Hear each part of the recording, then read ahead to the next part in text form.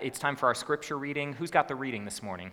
Eli's got the reading. As Eli comes up this morning, he's going to lead us in a reading from the lectionary. This is from Exodus chapter 16, and then we'll make some observations on the passage.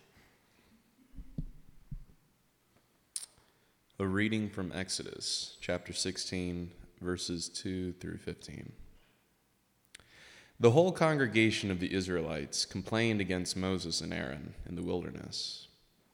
The Israelites said to them, "If only we had died by the hand of the Lord in the land of Egypt, when we sat by the flesh pots and ate our fill of bread. For you have brought us out into this wilderness to kill this whole assembly with hunger." And then the Lord said to Moses, "I am going to rain bread from heaven for you, and each day the people shall go out and gather enough for that day. In that way I will test them, whether they will follow my instruction or not. On the sixth day, when they prepare what they bring in, it will be twice as much as they gather on other days." So Moses and Aaron said to all the Israelites, "In the evening you shall know that it was the Lord who brought you out of the land of Egypt.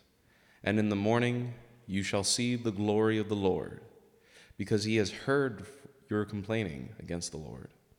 For what are we that you complain against us?" And Moses said, "When the Lord gives you meat to eat in the evening and your fill of bread in the morning, because the Lord has heard the complaining that you utter against him, what are we?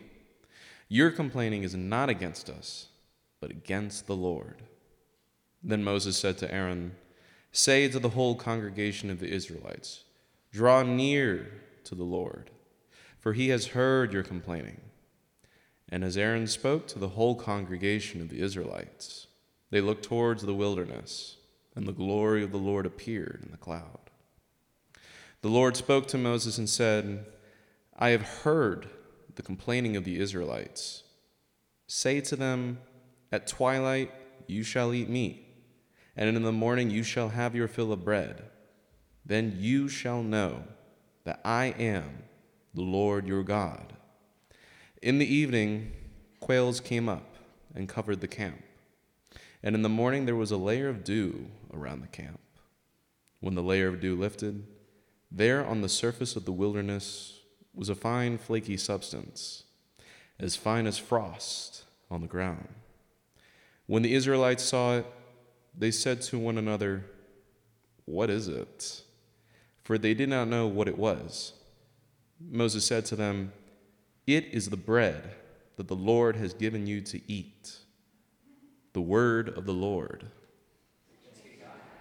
Thank you, Eli. All right, so I want to walk through that passage and just stop along the way at various places to make some observations, and we'll sit with really three big themes that come up in this passage. The first one, if we look at verses 2 and 4 from chapter 16, we see this theme that comes up in this story of answered prayer. That this story about quail and manna being provided, it is a classic story of provision. Like God shows up to answer their prayer. They are hungry, they are depleted, they are needing something that satisfies, and they cry out to God, and God responds. He hears them, and he answers their prayer. And so God's people who are flat exhausted at this point in their journey, and they're weary, and they're depleted, they're malnourished, they're in need, God gives them a miraculous bounty of meat and bread, and it's enough for the day.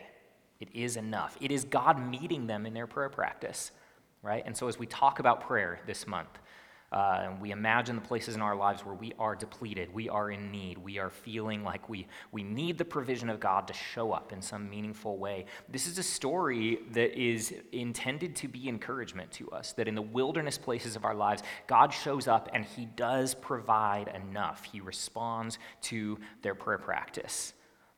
And yet, it's just barely enough, right? It's just barely enough for that day. And so what we find here is a community that is out on the cliff edge of trust.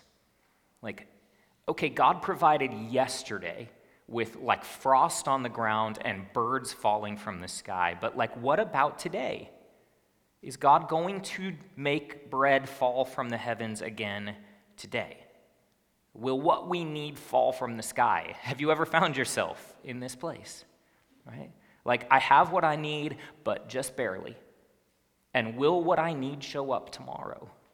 Right? I think about seasons when I was self-employed, and it felt like I was just in a constant place that felt like that. And I know some of us with our jobs or with our families are sitting in this place of like, God, I have enough, but it's just barely enough. And as a result, it feels like the community here of the Israelites is in this place where they are in a loop.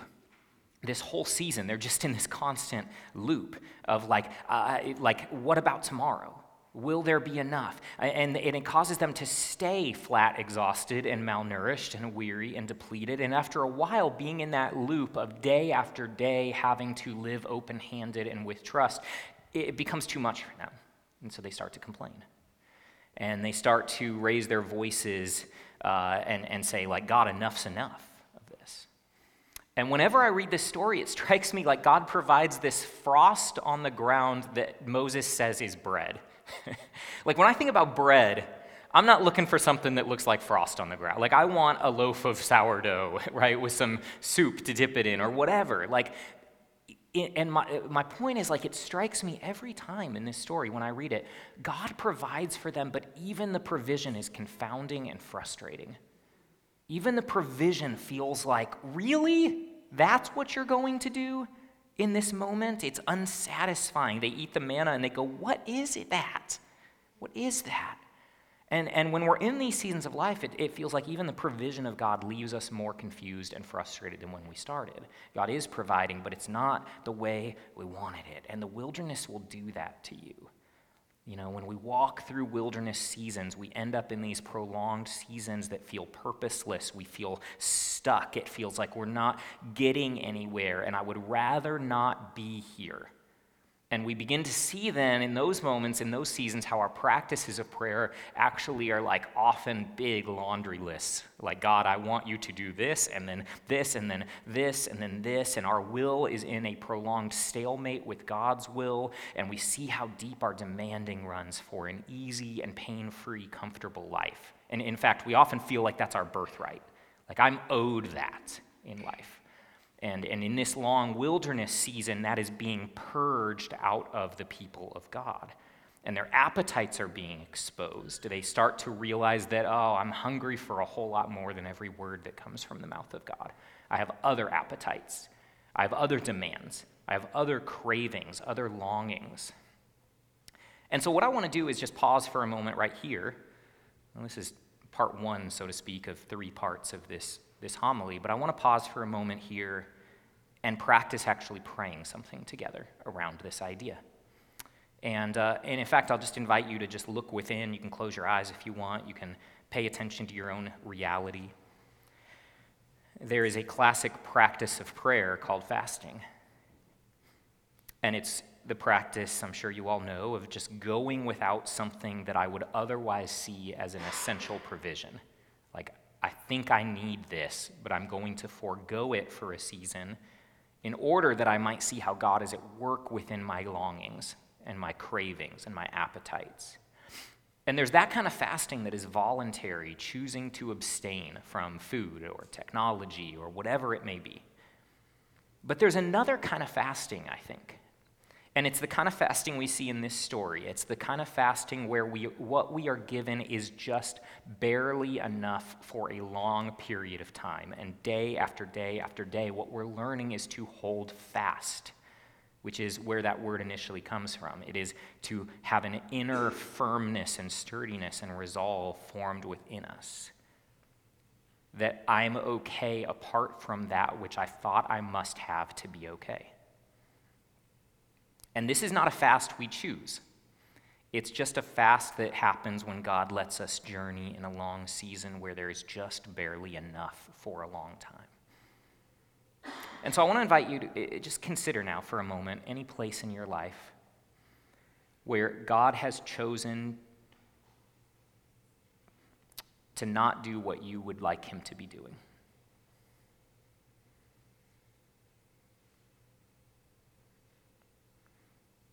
Any place where you wish he was doing more? Speaking more, leading more, providing more.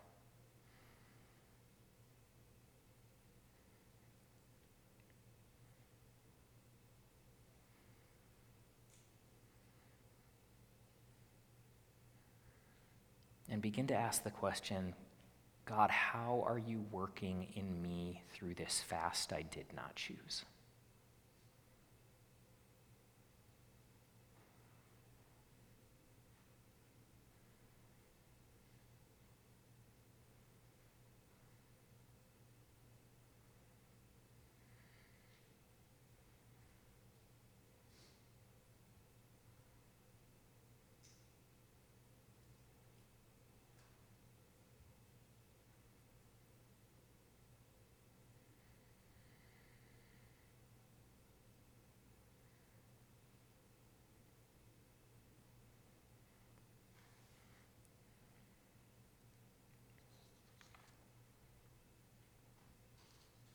I encourage you to hold that question before you as you go into this week, especially if it feels pertinent to you. God, what are you doing in this? How are you at work in this? You can come back into the room now. I want to move on to our second theme that shows up in this passage, which is the theme of complaint. And my title for today's sermon is On Prayer and Pain. This journey through seasons like this is one that the Israelites would prefer to not take. And it's one we would prefer to not take often. And when we're in that, we try endless ways of escaping and avoiding and denying and minimizing and spiritualizing and bargaining. We want to run back to Egypt, right? I think this response of the Israelites here is so fascinating and instructive. They say, if only we had died by the hand of the Lord in the land of Egypt, when we sat by the flesh pots and ate our fill of bread, for you have brought us into this wilderness to kill this whole assembly with hunger. Which is to say, God, if only you had killed us then so that you wouldn't be killing us now, right? It doesn't make any sense. They're like, God, we wish you would have killed us back then because at least we had our needs met. At least our hungers were satisfied. At least there was sufficiency and entertainment and fulfillment and comfort. And I think it's pointing us toward this reality that, truth be told, we would often rather die than be changed, right? Because change feels like a death also, but one that we don't know. I'd rather die in my comfort than maybe die being changed. And this is, I think, part of the purpose of the wilderness is to purge that too in us, that we walk through a season where I am forced into a crucible of transformation that I would never choose for myself, and it's really scary. And that becomes our prayer, right? Because in the pain like that, what we read in this passage 7 times is the word complain. Complain. The people are just, they complain against God, they complain against God, they complain against God. 7 times in just a few verses that comes up. And as David and I were planning the gathering this week, David, I hope it's okay that I share this, I didn't ask you, but David made this observation that in his family there was this rule, and maybe spoken, maybe unspoken, but the rule was essentially like, don't complain, right? And I think many of us experience this in our homes, like don't complain. Don't complain. And at Holly's house growing up, there's a big sign as you walk into the kitchen that says, "Thou shalt not whine." And as a parent, I get it because my goodness, right? Sometimes just please stop with the complaining, with the whining, right? And I think many of us have been taught in a passage like this that complaining is always a sign of unfaithfulness. And maybe, I think there is such a thing, of course, as an ungrateful grumbling toward God, a missing of all the ways God is providing because he's not giving me what I want. That is true. That happens. But I also wonder if it is possible that through messages like don't complain and thou shalt not whine, we have picked up a subtle message that we are better off stuffing our pain and our lament and our frustration and our confusion and our despair. Because I can't voice that. I can't voice it to my parents. I can't voice it to God. No one can handle that. So I've got to bury it. And if we speak of prayer practices, we've got to leave room for the prayer practice of lament. The prayer practice of looking at God and saying, God, I have a complaint against you. What are you doing? Where did you go? What is wrong with you, God? And I wonder if we allow ourselves that. When we talk to God that way, we're in really good company. Look at Psalm 42 as an example, and there are loads of Psalms. This is why praying the Psalms is so helpful, because it forces us to use language to God that we've been told is not allowed. But the psalmists do it all the time, right? My tears have been my food day and night, while people can say to me continually, where is your God? When we're in seasons like this, God feels like he's disappeared, and others add to that disappearance. So I say to God, my rock, why have you forgotten me? Why must I walk about mournfully because the enemy oppresses me? That's just one of literally hundreds of examples of this. It's been said that there's only two things strong enough to really change us. There's great love and great suffering. Those are the only two forces in the world that are capable of really transforming us. And I don't know if that's completely true, but it feels pretty right. And if that is true, then prayer is maybe the one thing that touches both those places. Because when I experience great love, I am moved to prayer. Thank you, God. Wonder, amazement, awe. When I experience great suffering, I am moved to prayer. God, help me. Or, God, how could you? Or, God, why did you? And so God can be found in the two forces that are changing us, great love and great suffering. So learning what to do with our pain, how to name our grief and our loss is a major part of the Christian life. And that practice of lament, we often reserve it for Lent, but life doesn't always show up in those few months where Lent happens, right? Sometimes Lent comes to us outside the season of Lent, if you know what I mean. And we need the practice of lament in those seasons, the practice of voicing complaint to God. And it's easier to stuff and to pretend and to over-spiritualize, but Scripture is full of grief, including God's own grief. We serve a God who grieves. In the first 6 chapters of the Bible, God is grieving what has happened to humanity and what humanity is doing to one another. And I love how Adele Calhoun puts it. She says, the Trinity seems quite comfortable, quite at home in the waters of tears. God shows up when we cry. And so to lament is to trust that God cares about and is capable of holding all of me, not just my put-together parts. It is to trust that God cares about and is capable of holding all of me, including my pain. And I wonder if we really trust that, or do we clean up our act before God? Do we hide from him our raw feelings and our raw realities? We need to lament. And then finally, I want to name one other thing. It hit me this month. If we're going to talk about prayer, we have to leave room to talk about one other thing, which is unanswered prayer. What happens when prayer doesn't work? You know what I mean when I say that? It doesn't seem to work. What happens when the other person in this conversation doesn't pick up the phone? Doesn't answer. To pray is to inevitably have unanswered prayers. And this week it has struck me just in conversations and coffees with many of you how many in this community are in the midst of an unresolved prayer story. I've been praying, or I am praying, or I've been praying and praying and praying and praying and praying. And so far, nothing. I've asked for guidance, I've sought clarity, I've prayed for healing, and so far nothing. And why aren't our prayers working? And I don't know. And I don't have a happy answer to stick on that. But I think it is drawing us into the depths of prayer. Actually, the lack of prayer working moves us deeper into what prayer actually is, because ultimately we are led to a place where prayer is not for the sake of utility, but for the sake of union. And so often I think about prayer as like my tools that I can use to fix the situation, to build a situation, to construct a different reality. But I think maybe more deeply, prayer is the absence of tools, the abandoning of my tools. It is to show up to God with hands open and nothing in my hands to fix the situation.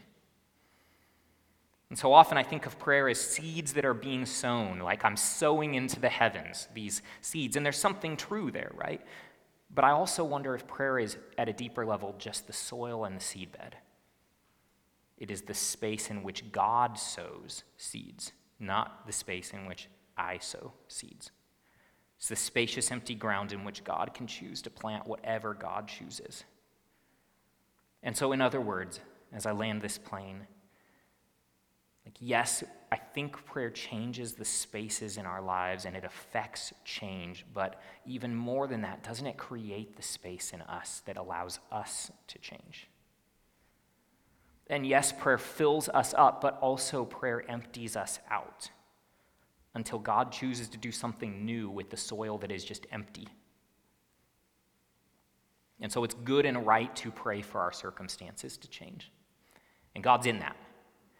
But I think much of the time, what God desires to change through prayer is not our circumstances, but is us.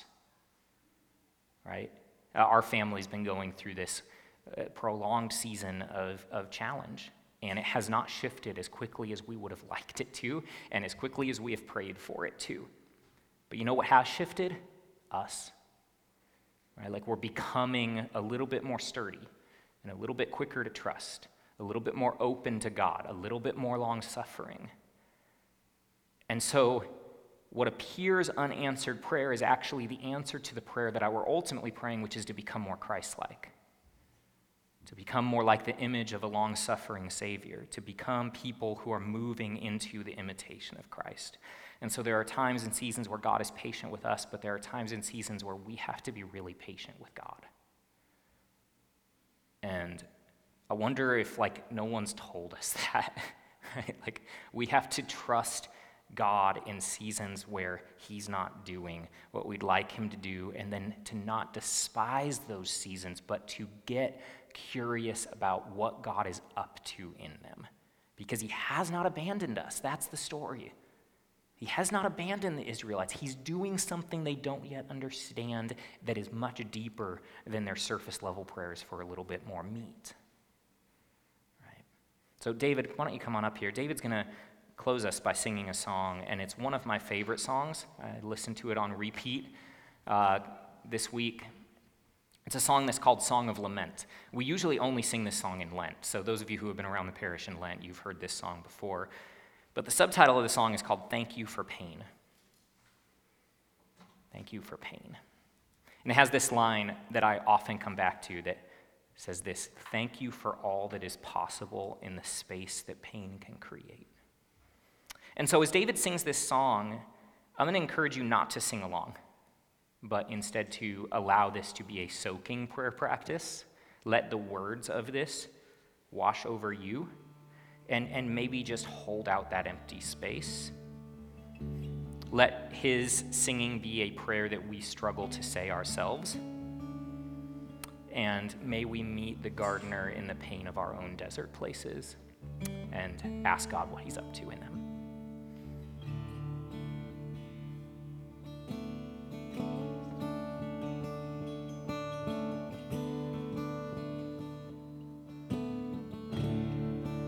I bring you my pain. I give you my sorrow. Offer my shame,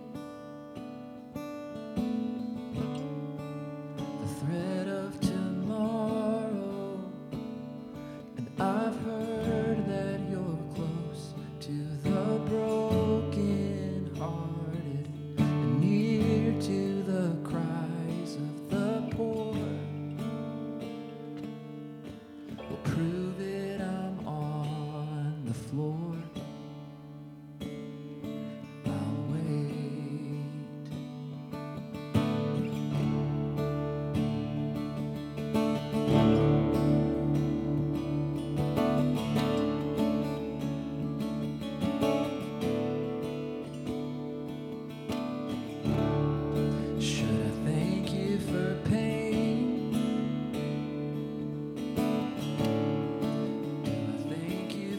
sorrow.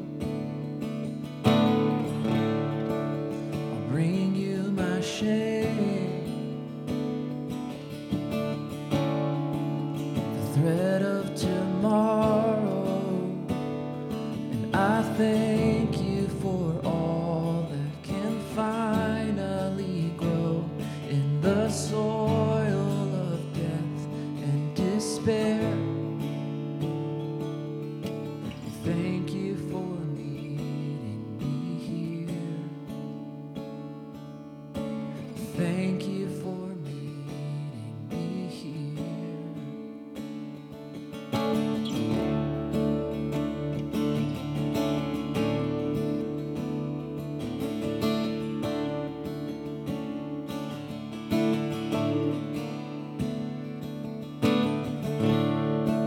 So thank you for doubt. Thanks for despair. When options run out, the unanswered prayers, and I thank you for all that is possible in the space that pain can create. I cling to amazing grace. I cling to amazing grace and wait.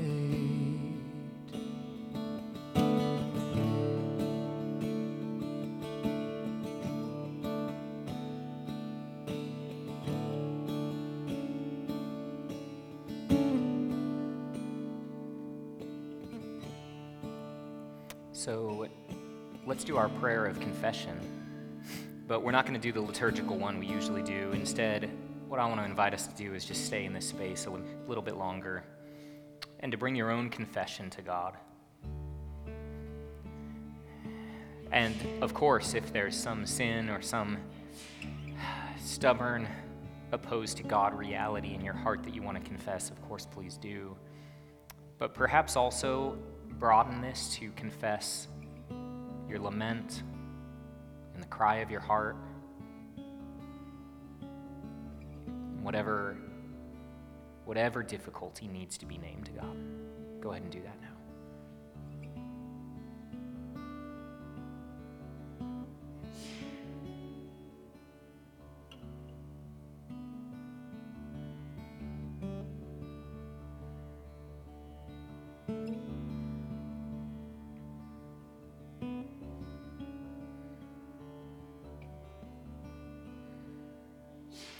And then add to that confession one other kind of confession, which is what you still believe to be true.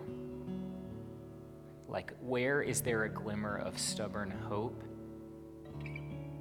or trust or faith that you can confess to? Go ahead and do that now.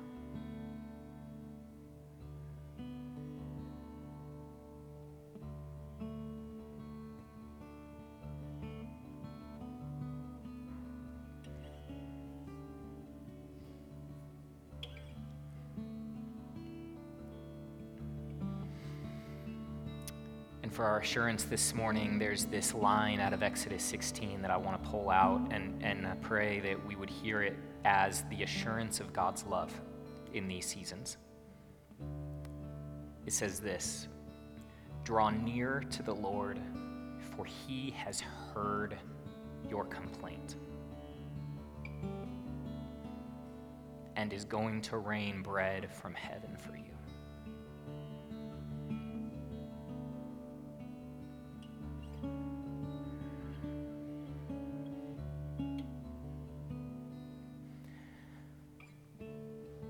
God, thank you for hearing